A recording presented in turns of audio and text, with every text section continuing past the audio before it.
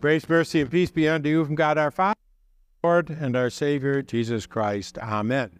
It's a season of Epiphany. During this time of the year, we are concentrating on the fact that Jesus is the Son of God. He is true God.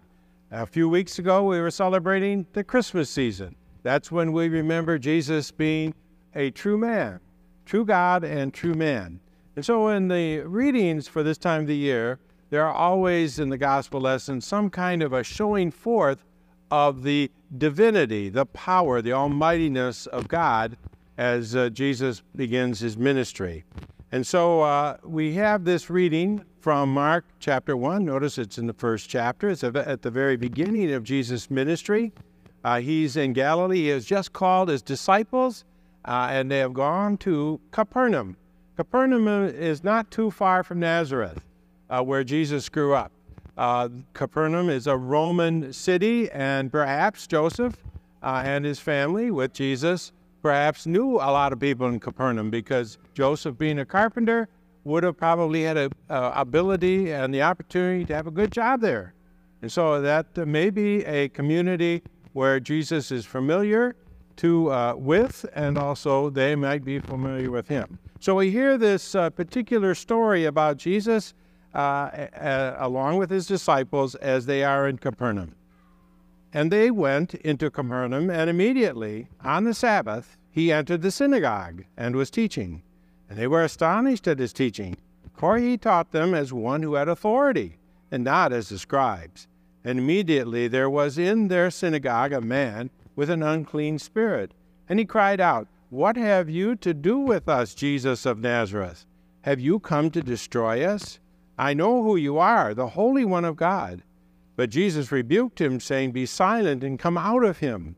And the unclean spirit, convulsing him and crying out with a loud voice, came out of him. And then I want you to pay special attention to their response. And they were all amazed, so that they questioned among themselves, saying, "What is this? A new teaching with authority. He commands even the unclean spirits, and they obey him."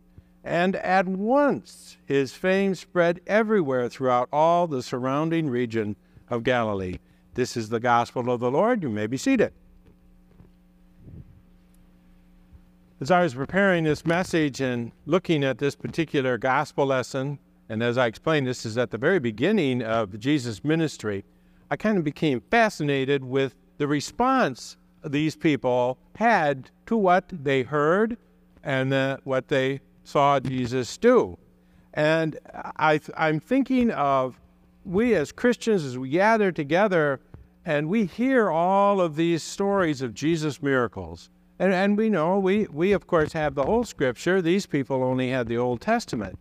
But when we hear about all of these miracles that Jesus does, and the wise words, the holy words that he says, do we have kind of the same response as these people did 2,000 years ago?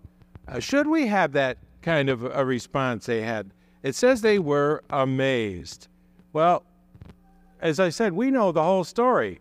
Maybe we should be more amazed because we know the whole story than these people were for their first introduction to Jesus Christ and the miracle. Now, this particular person that enters the synagogue had an unclean spirit. It's hard for us to relate to that today, as is a long time ago when there were hospitals and medicine was pretty basic. If anybody had even access to somebody who knew something about medicine. So if you were born with some mental or physical malady, you lived with that pretty much the rest of your life. So whatever this man exhibited because of this unclean spirit, this would have been really something spectacular for these people to see, that this man who came in maybe acting really crazy and probably the brunt of a lot of abuse in his community, all of a sudden Jesus has come out and the man is completely normal. Now, I'd ask you how you would respond to seeing that happen. Well, when we take the message of Jesus to the people of the world, sometimes we get interesting response. And oftentimes when we talk about our commitment to Jesus Christ, how important Jesus is and our faith in Jesus and the triune God, Father, Son, and Holy Spirit, how important that is to us. It shapes our life. It guides our future. It's very important to us. A lot of people say, why? Why is this faith that you have in Jesus so important? Why does it affect you that much? And why, of course, do you make it a central part of your life? So there's a lot of, response to this is, you don't understand. You just don't get it. You don't get what this faith in Jesus Christ means to me.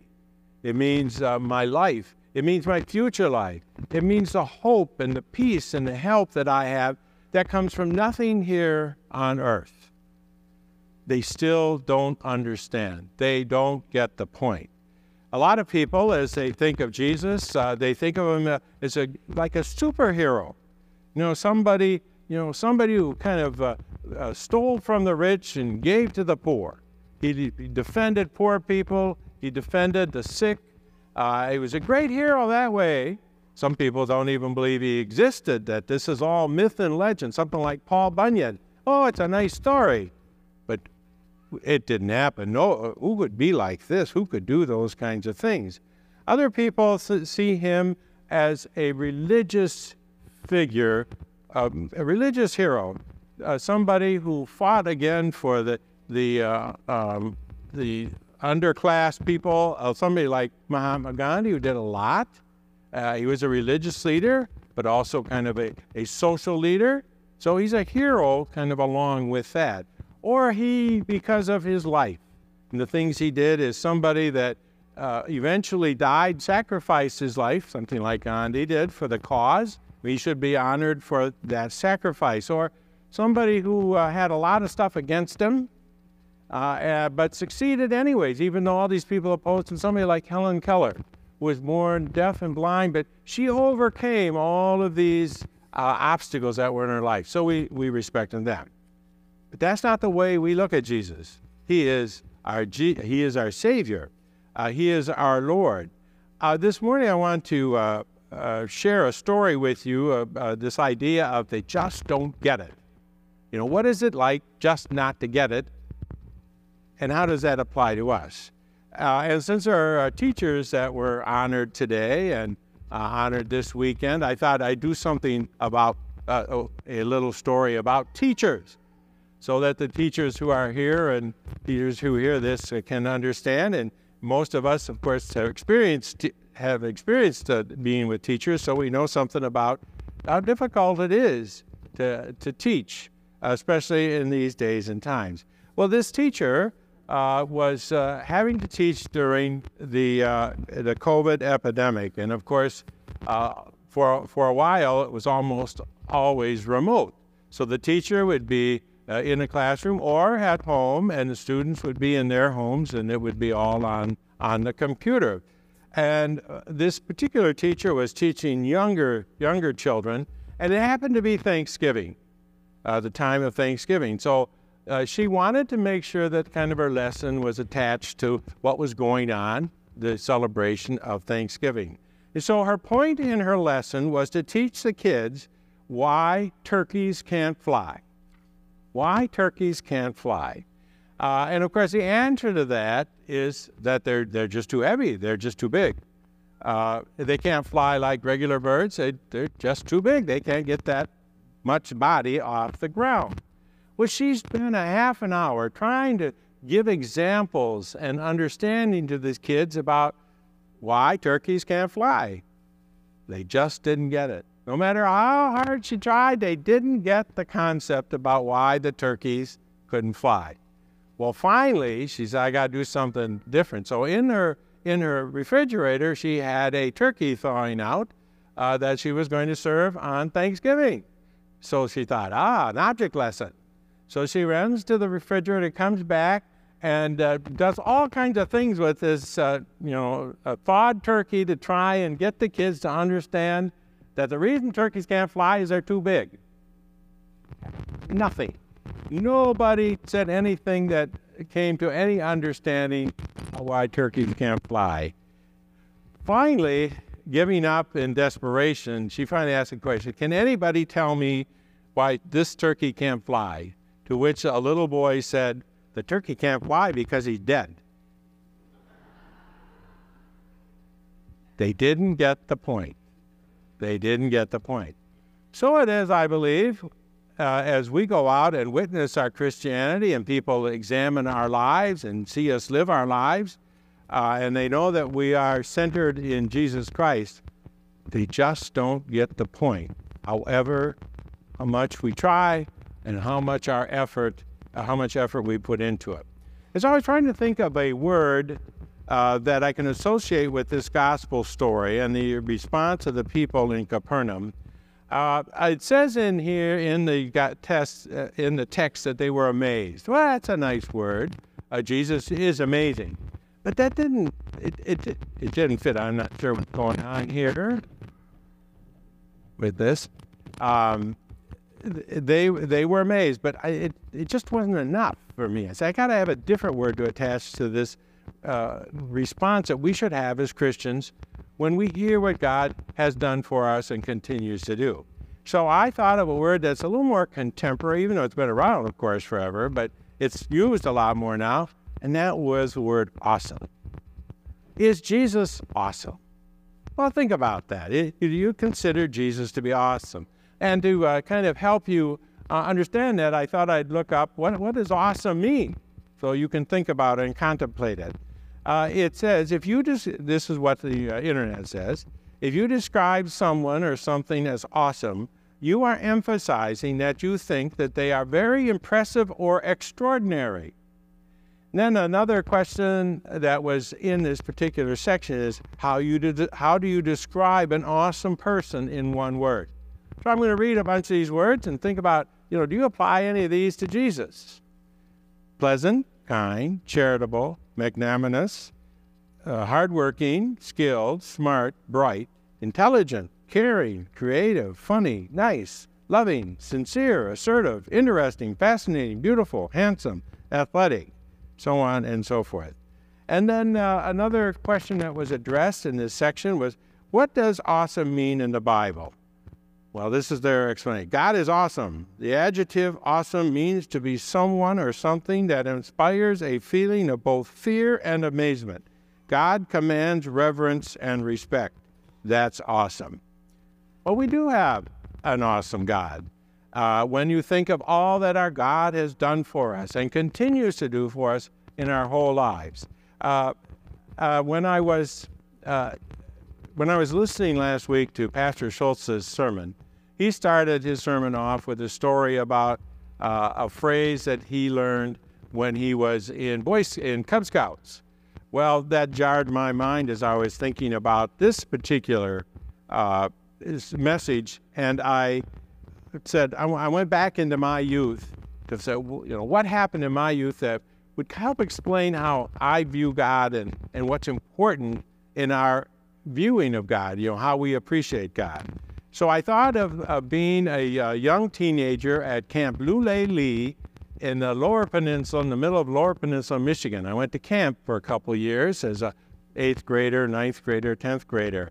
Now, in my church that I grew up in, I had a pastor and I had teachers that I think they liked going to funerals because anything we sang there was 300 years old and sung at funerals. So I didn't ever hear any songs that were kind of fun and happy or kind of in tune with young people. And I learned at that camp a song that if I wanted to share with you how I look at God as being awesome, I would say this song exemplifies how I feel about God. Now, this is a child's song, so to speak. It's not some great theological masterpiece, used with an orchestra, it's sung to an orchestra, or this is a prayer and not really sung. But I think it does talk about why is God so awesome. And the phrase goes like this. It was a prayer before meals. God is good, God is great, let us thank him for our food. Now you say, well, it's a child. Is that really all that phenomenal? I think it is. the reason God is so awesome, and we think of Jesus awesome, because he is so good and he is so great. He is so good and he is so great. Pretty simple. And yet it is an awesome thought how good he is. He is good to us. He made us. He created us. He created us all as individuals. That shows how important we are. Everybody's DNA is different. We're not just cookie cutters, cookies cut from a cutter. We have a personality. He gave us a soul as well as a body and a mind. He provided, he provided all that Adam and Eve needed. In the garden, they weren't satisfied. But when they sinned, he didn't destroy them. He rescued them. He should have maybe just destroyed them and started all over again. He decided not to do that. We are all descendants of that Adam and Eve. And so we all take the blame also for what happened there. But he didn't destroy us. And he doesn't destroy us. He saves us. He rescues us through his son, Jesus. He is good. Not good in following the rules, but he's good, that is caring and compassionate. When I think of those people in that synagogue, when they heard Jesus, and they heard a man who cared about them, who had compassion, who was concerned about their well-being. Even when this guy, this nutty guy comes in and disrupts things, he doesn't ship him out or have his disciples escort him out. He heals them. He cares. This man probably had no attention in his entire life. And yet Jesus gave him attention and cured him. And so we think of this good, great and good. This Jesus and our God is like this parent. Our parents always do what is best for the child. That's their role. Sometimes that's not so pretty, because you have to do some things as a parent that aren't so pretty in order to guide, direct, and protect your children. Our God is like that. Sometimes he does things or lets things happen that we don't understand, but ultimately they are for our benefit because he cares about us. He is a gracious God. He forgives us over and over again, even when we desert him, like the prodigal son deserted his father. We are like the father of the prodigal son. We are always welcomed back to his family. He is generous. His love overflows. He is even willing to die for us. His creation, to die for our well-being, both here on earth and in heaven, and then to be resurrected as a seal upon the fact that, as Jesus promised, I am going, as I have been raised from the dead, you also will be raised from the dead. Today we had a little miracle experience here today. We had this little Margaret, his baby, was baptized. This is the day that God, through his Holy Spirit, reaches down from heaven and makes this child part of his family. Now, the baby doesn't turn purple, doesn't grow horns or anything, but today, that child, it's a miracle, becomes part of the family of God. Her sins are forgiven. She's guaranteed a place in heaven. What a wonderful miracle. What an awesome God we have. The music group had a song in there about how good and great the God is. And I'd like to add to that an awesome God, that he is somebody that is so loving and caring. It is truly amazing and truly awesome. There was one more song that I learned at camp that I thought, again, being very simple, and it was a children's song, but it's so simple, but it is so profound in our understanding of how awesome our God is. It's called the Johnny Appleseed Blessing. And perhaps I'm not going to sing it because I don't want to clear the room. But it goes like this. Oh, the Lord is good to me, and so I thank the Lord for giving me the things I need, the sun, the rain, and the apple seed. The Lord is good to me. So I was thinking about this whole message. I thought, when we have this awesome God who does all of this for us, why does he do that? Why does he bother with us. He doesn't need to bother with us at all, but he does all of this for us. You know, if he is that awesome, and he takes care of us who don't deserve anything, he must think we're pretty awesome too. So not only is our God awesome, but his followers, the sons and daughters of God and the brothers and sisters of Jesus, are awesome people. And you know, the apple doesn't fall far from the tree. Amen. Would you please stand? Now may the peace of God, which certainly surpasses all of our human understanding, keep our hearts and our minds in this awesome God and our Savior Jesus to life eternal. Amen.